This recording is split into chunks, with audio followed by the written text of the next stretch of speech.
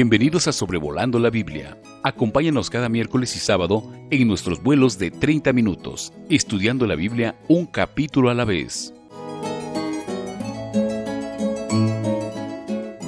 Hola a todos, vamos a considerar este pasaje que tenemos por delante con la ayuda de Dios, agradeciéndoles por sus oraciones para que Dios nos continúe fortaleciendo y guiando al poder estudiar cada capítulo de la santa palabra de Dios. Antes de considerar el capítulo que tenemos por delante, solo quisiera ayudarnos al resumir los últimos capítulos de este libro de Deuteronomio. El capítulo 26 lo quiero mencionar porque marca el final de las leyes dadas a Israel. Se nos explicó muy claramente las leyes pertinentes a la fiesta de las primicias y las primicias que tenían que ofrendar a Dios. En el capítulo 27 ya estudiamos las maldiciones siendo pronunciadas sobre el monte Ebal por causa de la desobediencia que tendrían a la ley de Jehová. En el capítulo 28 vimos también, se nos enseñó acerca de las bendiciones y las maldiciones en cuanto a la ley, en cuanto al pacto que Dios había hecho con Israel. Esto dependía en que ellos obedecieran o desobedecieran. En este capítulo 29 veremos la ratificación del pacto de Israel en Moab. En el capítulo 30 estaremos viendo cómo a Israel se le prometerá que serán restaurados y gozarán de vida si ellos se vuelven a Dios de su pecado para obedecerle, así como Él siempre lo ha deseado. En los capítulos 31 a 33 vemos ahí los preparativos para la muerte de Moisés. Él da consejos, Él señala a Josué como aquel que va a ser su sucesor, Él canta un himno, Él pronuncia bendiciones sobre las tribus de Israel, y ahí también en esa sección Él muere.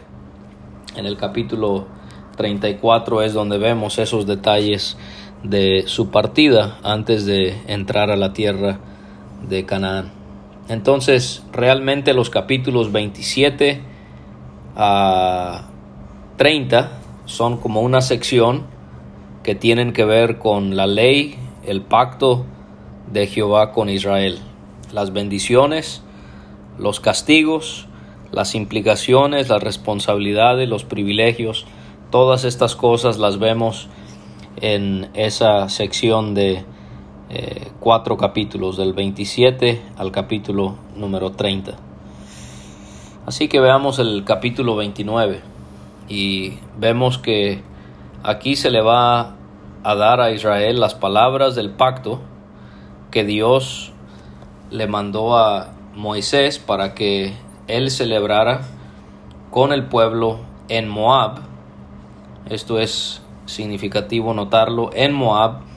Y este pacto iba a ser además del pacto que acordó con ellos en Horeb.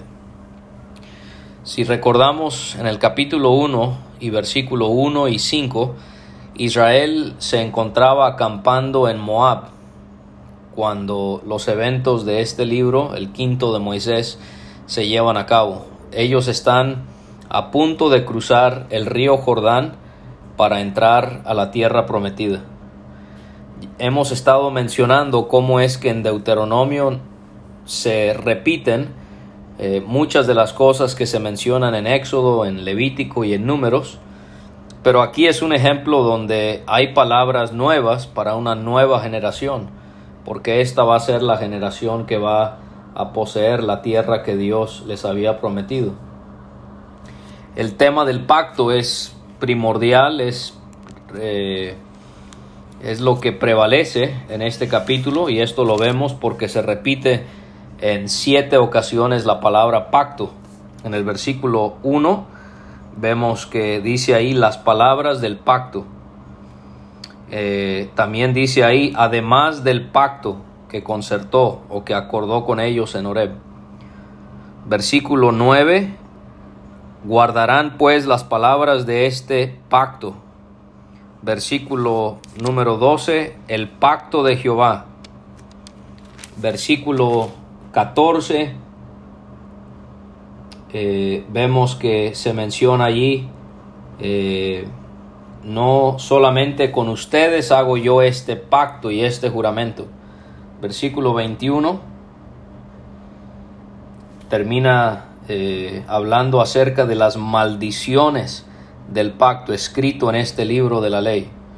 Y versículo 25, por cuanto dejaron el pacto de Jehová. 7 veces se menciona la palabra pacto. Estamos hablando entonces acerca del acuerdo que Dios había hecho con Israel. Ahora, el pacto en Horeb se mencionó en el capítulo 5 y en el versículo 2.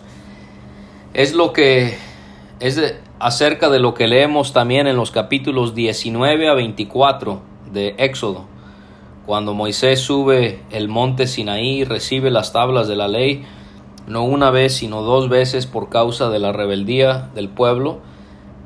Este es el mismo pacto que encontramos ahora en Deuteronomio 29. No es un nuevo pacto, es la ratificación de ese mismo pacto. De hecho, vamos a ver más adelante que no solamente tenemos que retroceder hasta Sinaí cuando Moisés subió ese monte, pero vamos a ver más adelante en este capítulo, en el versículo 13, que realmente tendríamos que remontarnos hasta los patriarcas, Abraham, Isaac y Jacob. Es el mismo pacto que ahora se está confirmando, se está ratificando. En este pacto de Dios con Israel, el pueblo tenía sus obligaciones. Este es un contraste que podemos hacer en el pacto en el que estamos nosotros en la actualidad, el nuevo pacto, en el que todo es en base a lo que Dios ha hecho por nosotros mediante su Hijo. Este nuevo pacto lo profetizó el profeta Jeremías en el capítulo 31, y lo que vemos en el Nuevo Testamento acerca de este nuevo pacto es en base a la sangre derramada de Jesucristo, y no hay nada que pueda alterar eso. El pacto de Dios con Israel era Dios el que lo iba a hacer todo, y de hecho Él les va a mostrar eso en este capítulo, pero vemos que sí tenían ellos una obligación de cumplir para que este pacto se mantuviese en efecto. La bendición que nosotros tenemos es que la salvación en este nuevo pacto es por fe, y no hay nada que podemos hacer para que este pacto continúe. Todo es en base a la sangre derramada de Jesucristo. Ahora, esto no quiere decir que bajo el antiguo pacto eran salvos por medio de las obras, como algunos consideran. Sabemos que la salvación siempre ha sido por fe. La diferencia es que en el antiguo pacto, este pacto, su efecto, su permanencia dependía de las obras, de la conducta, de la obediencia de los israelitas.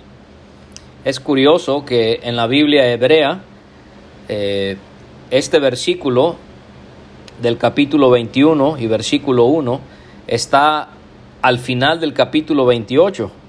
O sea que no está en el capítulo que estamos estudiando, sino está en el capítulo anterior. Sería el capítulo 28 y versículo 69.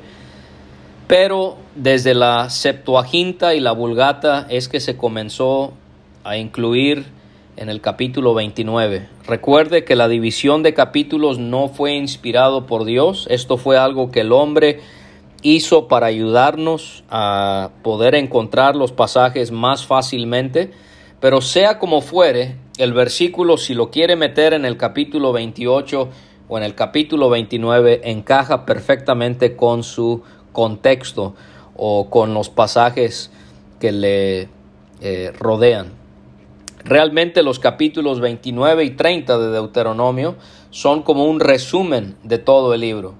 En cuanto al pacto, esto es algo que también debemos de considerar. En cuanto al asunto del pacto, en el capítulo 29, del versículo 2 al 9, les va a pedir que reflexionen sobre el pasado para que ellos tengan una disposición positiva en cuanto al presente, pero más bien aún más hacia el futuro en cuanto a este pacto.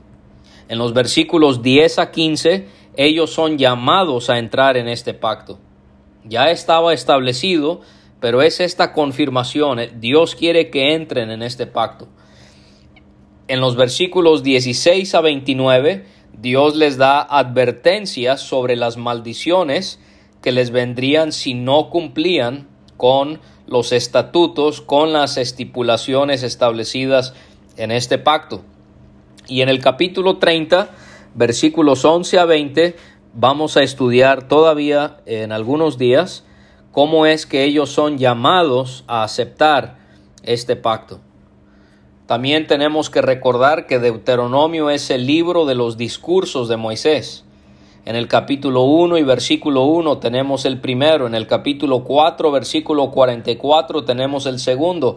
Aquí tenemos otro sermón de Moisés dirigido al pueblo de Israel. Entonces Moisés, celebrando este pacto en representación de Israel ante la presencia de Dios, ¿no es esta una hermosa figura, una sombra de Cristo, nuestro Redentor, de nuestro mediador?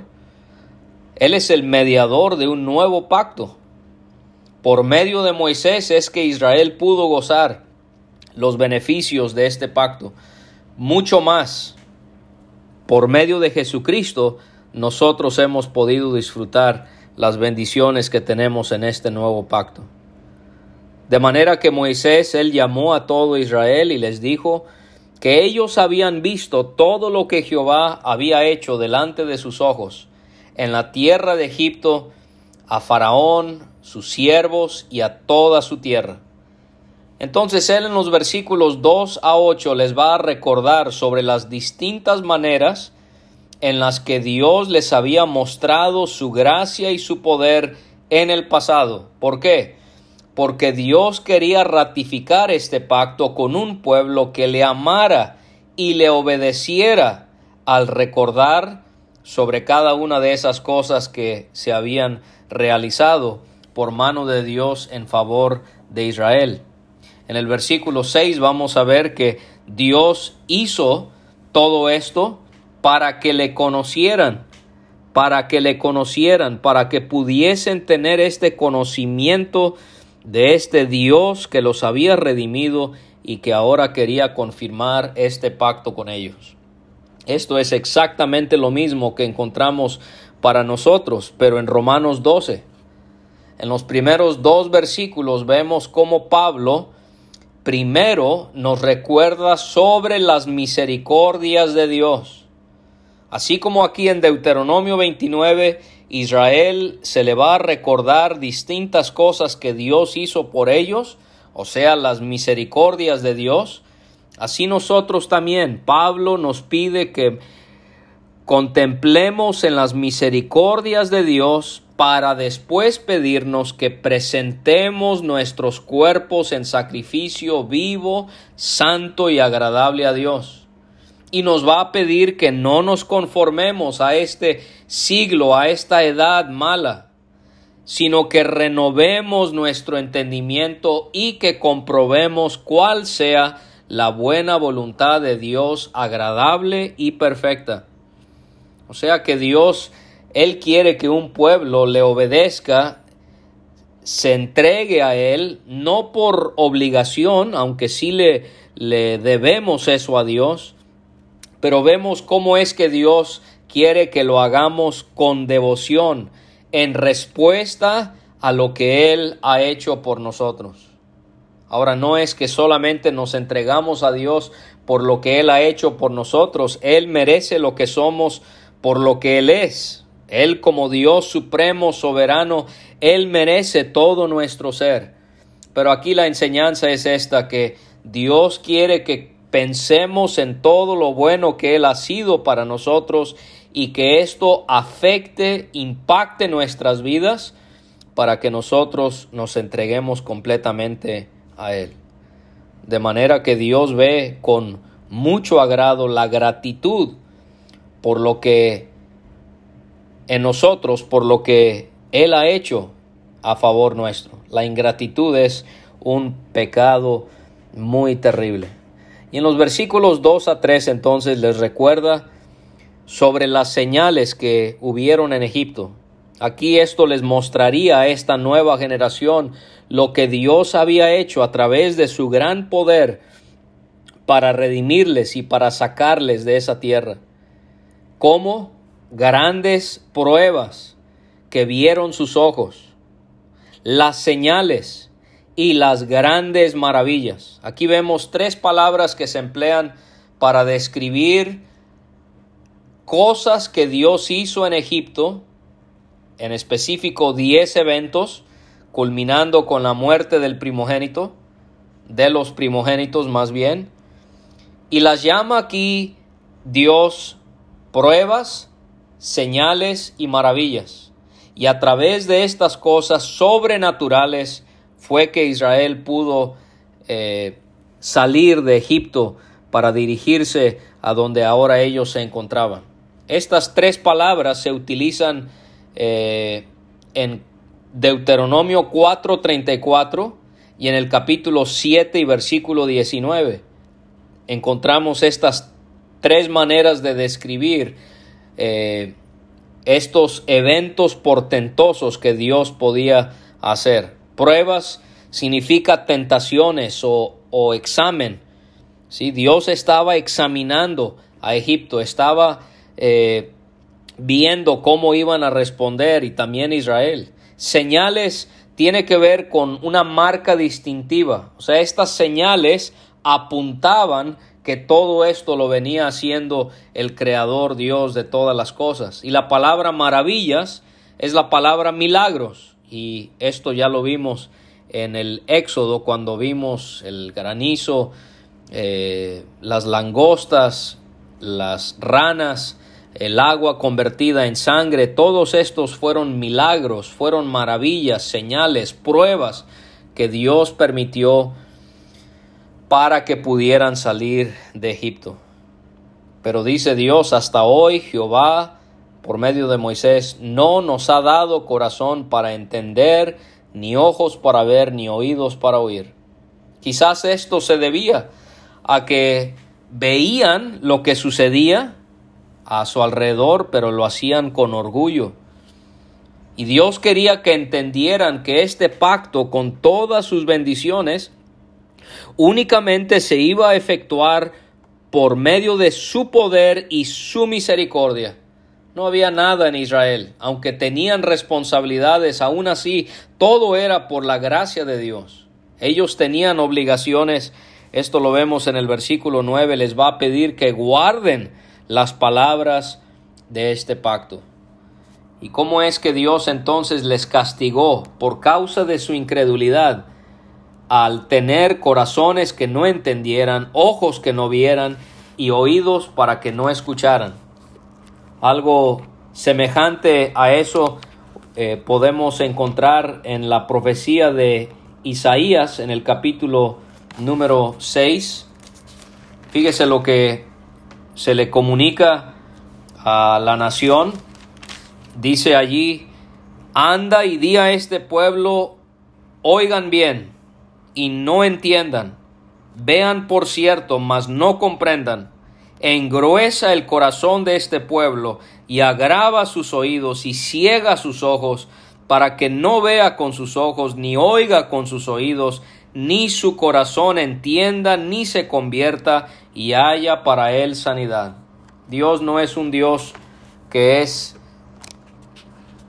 falto de paciencia y de compasión. Si Dios permite esto es porque el hombre ha agotado la paciencia de Dios.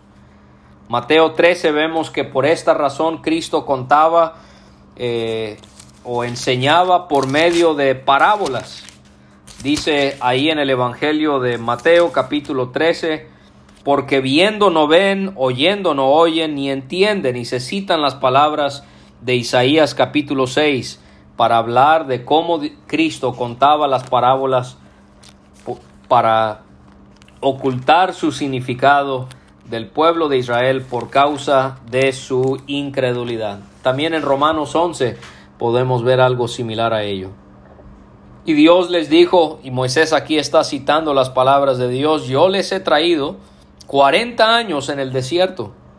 Y les da distintos ejemplos de cómo ellos vieron milagros en el cuidado que Dios les brindó. Estaban en circunstancias tan precarias porque van por el desierto y aún así sus vestidos no se envejecieron, su calzado no se envejeció. Tampoco no comieron pan, ni bebieron vino, ni sidra. ¿Todo esto para qué? Para que supieran que yo soy Jehová su Dios. C.H. Mackintosh tiene unos libros sobre los primeros 5 libros de la ley de Moisés que le recomiendo leer. Él dice, no necesitaban vino o bebida fuerte, no tenían necesidad de estimulantes. Bebieron de la roca espiritual que los seguía y la roca era Cristo. Ahí citando 1 Corintios 10. Esa corriente pura les refrescó en ese triste desierto y el maná celestial los sustentaba día en día. Israel no tuvo que cosechar uvas o cosechar trigo para beber o para comer. Esta es la respuesta al Salmo 78:19. ¿Podrá poner mesa en el desierto? Y la respuesta es sí. Nuestro Dios es tan grande que Él puede proveer cuando no tenemos nada. Y entonces también les va a recordar en los versículos 7 y 8 acerca de sus primeras batallas y conquistas. Esbón, vimos eso en el capítulo 2. Basán, en el capítulo 3, cómo ellos pelearon y los derrotaron. No era cualquier cosa esto, porque las demás naciones cananeas lo habían escuchado. Esto lo vamos a ver cuando lleguemos a Josué. No solamente tomaron su tierra, pero la dieron por heredad a Rubén y a Gad y a la media tribu de Manasés. Ya habíamos estudiado esto, estas tribus que optaron por quedarse a este lado del río. Y entonces aquí es donde vemos en cuanto al pacto la responsabilidad de Israel. ¿Cuál era? Guardarán pues las palabras de este pacto y las pondrán por obra. Y aquí viene el resultado: para que prosperen en todo lo que hicieren. Y les dice que ellos estaban hoy en presencia de Jehová su Dios. Aquí vamos a ver a quién va a incluir este pacto: las cabezas de sus tribus, ancianos, oficiales, los varones de Israel. Pero no solamente ellos, también incluye a los niños, a las mujeres, a los extranjeros, aquellos que se habían convertido a Jehová y que moraban en el pueblo de Israel. Pero también desde el que corta tu leña hasta el que saca tu agua. Este pacto incluía a todos, aun aquellos que no tenían responsabilidades sobresalientes como ser anciano, como ser sacerdote. No, este pacto era para todos. Y sabemos que los gabaonitas, por causa de su engaño, según Josué capítulo 9, ellos se iban a convertir en aquellos que iban a cortar la leña y sacar el agua. Pero lo que está enfatizando aquí Dios es que todo israelita iba a pertenecer y beneficiarse de este pacto con él. Y les pide entonces en el versículo 12, para que entres en el pacto de Jehová tu Dios y en su juramento. Aquí vemos el propósito de esta asamblea. ¿Por qué se congregaron? Para que entraran en el pacto de Jehová, en su juramento. Esto se hacía comúnmente con los pactos, un juramento, pero este juramento lo estaba haciendo Dios para confirmar sus propósitos con Israel. Y esto les dice que Él quiere confirmarles como su pueblo. Esto es muy importante para Dios, que ellos entiendan que ellos son el pueblo de Él, y para que Él te sea a ti por Dios, así como Él lo había prometido, jurado a Abraham, a Isaac y a Jacob. No solamente era para ellos, era también para las generaciones venideras. Esto lo vemos en los versículos 14 y 15. Y les vuelve a recordar acerca de Egipto, cómo es que ellos habían pasado por en medio de las naciones por las cuales ellos habían podido experimentar. En los versículos 16 a 28 les va a advertir acerca de la idolatría y de las consecuencias que esto les iba a traer. Dios menciona esto para advertirles que no se alejen del Señor, y por eso es que está ratificando el pacto. Él sabe que la idolatría es una amenaza latente. Y al pasar ellos por esas naciones, ellos habrán visto sus abominaciones. ¿Cuáles son sus ídolos de madera, piedra, plata y oro que tienen consigo? Y vemos cómo es el pecado, no solamente con la idolatría, pero todo comienza por la vista. Eso lo vemos en el versículo 16 y 17. Primero comienza por la vista. Versículos 18 y 19, continúa, persevera, persiste cuando lo guardamos en nuestro corazón. Y Dios les pide que tengan cuidado con lo que han visto y que tengan cuidado con su corazón, que no vaya a ser que entre ellos haya raíz que produzca hiel y ajenjo. Esto representa la idolatría. ¿Y cómo es que Dios quiere que nosotros guardemos nuestro corazón? Proverbios 4:23, sobre toda cosa guardada, guarda tu corazón, porque de él mana la vida. Hermano, hermana, guardemos nuestro corazón de cualquier cosa que pueda quitarle a Dios el primer lugar que Él debería de tener en ese corazón. Este versículo es citado en Hebreos 12:15.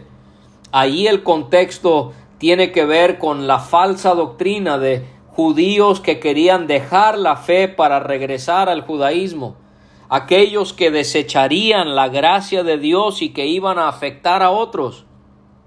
Aquí es en aquí en Deuteronomio el contexto es en cuanto a la idolatría. Entonces, esta raíz que produzca hiel y ajenjo, normalmente lo hablamos cuando queremos decir que no debemos tener rencor hacia los demás. Eso no debemos tenerlo, pero ese no es el contexto de Deuteronomio capítulo 29 ni de Hebreos 12. El contexto es la idolatría, la falsa doctrina y cómo una raíz que produzca hiel y ajenjo, estas plantas amargas, pueden afectar a los demás. Usted puede estudiarlo más a fondo al ver Deuteronomio 32:32, Oseas 10:4 y Amós 6:12. Y Dios tiene el pendiente de que al oír las palabras de esta maldición, Él se bendiga en su corazón diciendo, tendrá paz, aunque ande en la dureza de mi corazón. Aquí vemos al orgulloso, al soberbio, a fin de que con la embriaguez quite la sed. Dios va a castigar, Él no va a querer perdonar, sino que entonces, y es llamativo ver cómo se ilustra la ira de Dios, humeará la ira de Jehová y su celo sobre el tal hombre, y se asentará sobre él toda maldición escrita en este libro. Y Dios va a borrar su nombre de debajo del cielo al quitarle su vida. Qué lamentable será la persona que experimente esto en el lago de fuego. Esto ya no aplica para nosotros, Deuteronomio 29:20, pero el lago de fuego sí. Y por eso es que usted necesita refugiarse bajo la sombra de Cristo, quien le ama, quien murió, quien resucitó por usted, para que usted crea en Él, le clame a Él por su salvación y usted no experimente este juicio de Dios. Esta persona lo apartará Jehová de todas las tribus de Israel para mal, conforme a todas las maldiciones del pacto escrito en este libro de la ley. Y entonces, al desobedecer a Dios, las generaciones venideras, sus hijos, que se levanten después de ustedes, el extranjero que vendrá de tierras lejanas, cuando vieren las plagas, aquí hay una consecuencia de su desobediencia, cuando vieren las plagas de aquella tierra, sus enfermedades, de que Jehová le habrá hecho enfermar. Dios no es un Dios malo, Él está castigando el pecado de Israel.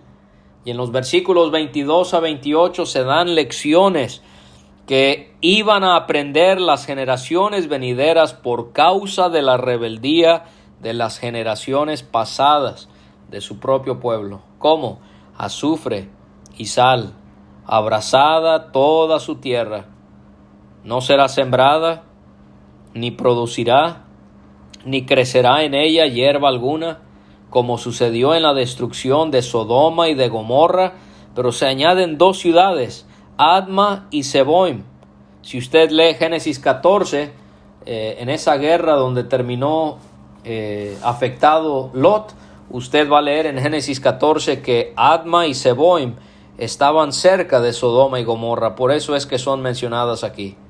¿Y cómo es que Dios tendría que castigar a su propio pueblo, a quien Él amaba, de una manera muy parecida a la que Él castigó a estas naciones que estaban entregadas al pecado? E iba a ser la destrucción tan grande de Israel que las naciones preguntarían: ¿por qué hizo esto Jehová a esta tierra? ¿Qué significa el ardor de esta gran ira? Algo parecido, o el cumplimiento más bien de eso, un ejemplo de ello lo podemos ver en la profecía de Jeremías en el capítulo 22, versículo 6, porque así ha dicho Jehová acerca de la casa del rey de Judá: como Galaad eres tú para mí, y como la cima del Líbano, sin embargo, te convertiré en soledad y como ciudades deshabitadas. Prepararé contra ti destruidores, cada uno con sus armas, y cortarán tus cedros escogidos y los echarán en el fuego. Y aquí está: muchas gentes pasarán junto a esta ciudad y dirán cada uno a su compañero: ¿por qué hizo así Jehová con esta gran ciudad? Se les responderá: porque dejaron el pacto de Jehová su Dios y adoraron dioses ajenos y les sirvieron. Y ahí está la respuesta también, coincide con lo que vemos en el 25. Por cuanto dejaron el pacto de Jehová, el Dios de sus padres, que Él concertó con ellos cuando los sacó de la tierra de Egipto. ¿Qué hicieron? Fueron y sirvieron a dioses ajenos, tal y como se los había advertido. Se inclinaron a ellos, dioses que no conocían, que ninguna cosa les habían dado. ¿Por qué están adorando a dioses que no les dan nada cuando yo les puedo dar todo? Eso es lo que les estaba dando quizás a entender Jehová. Y por tanto, se encendió la ira de Jehová contra esta tierra para traer sobre ella todas las maldiciones escritas en este libro. Un ejemplo de esto lo vemos en Daniel 9, cuando Daniel confiesa a Jehová en representación de Israel, lo que traería gran bendición a Israel para regresar a su tierra. Dice Daniel: de Jehová nuestro Dios es el tener misericordia y el perdonar, aunque contra Él nos hemos rebelado, y no obedecimos a la voz de Jehová nuestro Dios para andar en sus leyes que Él puso delante de nosotros por medio de sus siervos los profetas. Todo Israel traspasó tu ley apartándose para no obedecer tu voz, por lo cual ha caído sobre nosotros la maldición y el juramento que está escrito en la ley de Moisés, siervo de Dios, porque contra él pecamos. Y él ha cumplido la palabra que habló contra nosotros y contra nuestros jefes que nos gobernaron, trayendo sobre nosotros tan grande mal, pues nunca fue hecho debajo del cielo nada semejante a lo que se ha hecho contra Jerusalén. Conforme está escrito en la ley de Moisés, todo este mal vino sobre nosotros, y no hemos implorado el favor de Jehová nuestro Dios para convertirnos de nuestras maldades y entender tu verdad. Por tanto, Jehová veló sobre el mal y lo trajo sobre nosotros, porque justo es Jehová nuestro Dios en todas sus obras que ha hecho, porque no obedecimos a su voz. Y Dios los desarraigó de su tierra con ira, con furor, con grande indignación, por haber hecho todo ello. Los arrojó a otra tierra, como hoy se ve. ¿Cuántos murieron en Israel por desobedecer? Y termina haciéndoles ver que las cosas secretas pertenecen a Jehová nuestro Dios. El hombre siempre quiere saber todo para obedecer a Dios. Él les estaba dando a entender que debían ser humildes. Las cosas secretas pertenecen a Jehová nuestro Dios. Mas las reveladas son para nosotros y para nuestros hijos para siempre, para que cumplamos todas las palabras de esta ley. En el capítulo 30 y versículo 11 vamos a ver que dice ahí Dios: este mandamiento que yo te ordeno hoy no es demasiado difícil para ti, ni está lejos. ¿Por qué? Porque estaba a su alcance. Dios, Él no nos revela todo, pero lo que sí nos revela, Él desea que nosotros lo pongamos en práctica, lo obedezcamos para poder agradarle a Él. Así que aprendamos estas lecciones acerca del pueblo de Israel en Deuteronomio capítulo 29. Evitemos los pecados que ellos cometieron, para que nuestras vidas puedan ser para el disfrute y el agrado de nuestro gran Dios. Saludos a todos. Le animamos a que visite graciamasgracia.com. También que pueda visitar soloporfe.com, revistabálsamo.com. Ahí puede encontrar todo nuestro material. Si el Señor no ha venido, nos vemos el próximo miércoles para estudiar Deuteronomio 30. Gracias a Dios vamos finalizando este libro y muy pronto nos encontraremos en el libro de Josué. Hasta la próxima y que Dios les bendiga. Gracias por escuchar este estudio. Escríbenos a sobrevolandolabiblia@gmail.com. Visita nuestra página www.graciamasgracia.com. Hasta la próxima.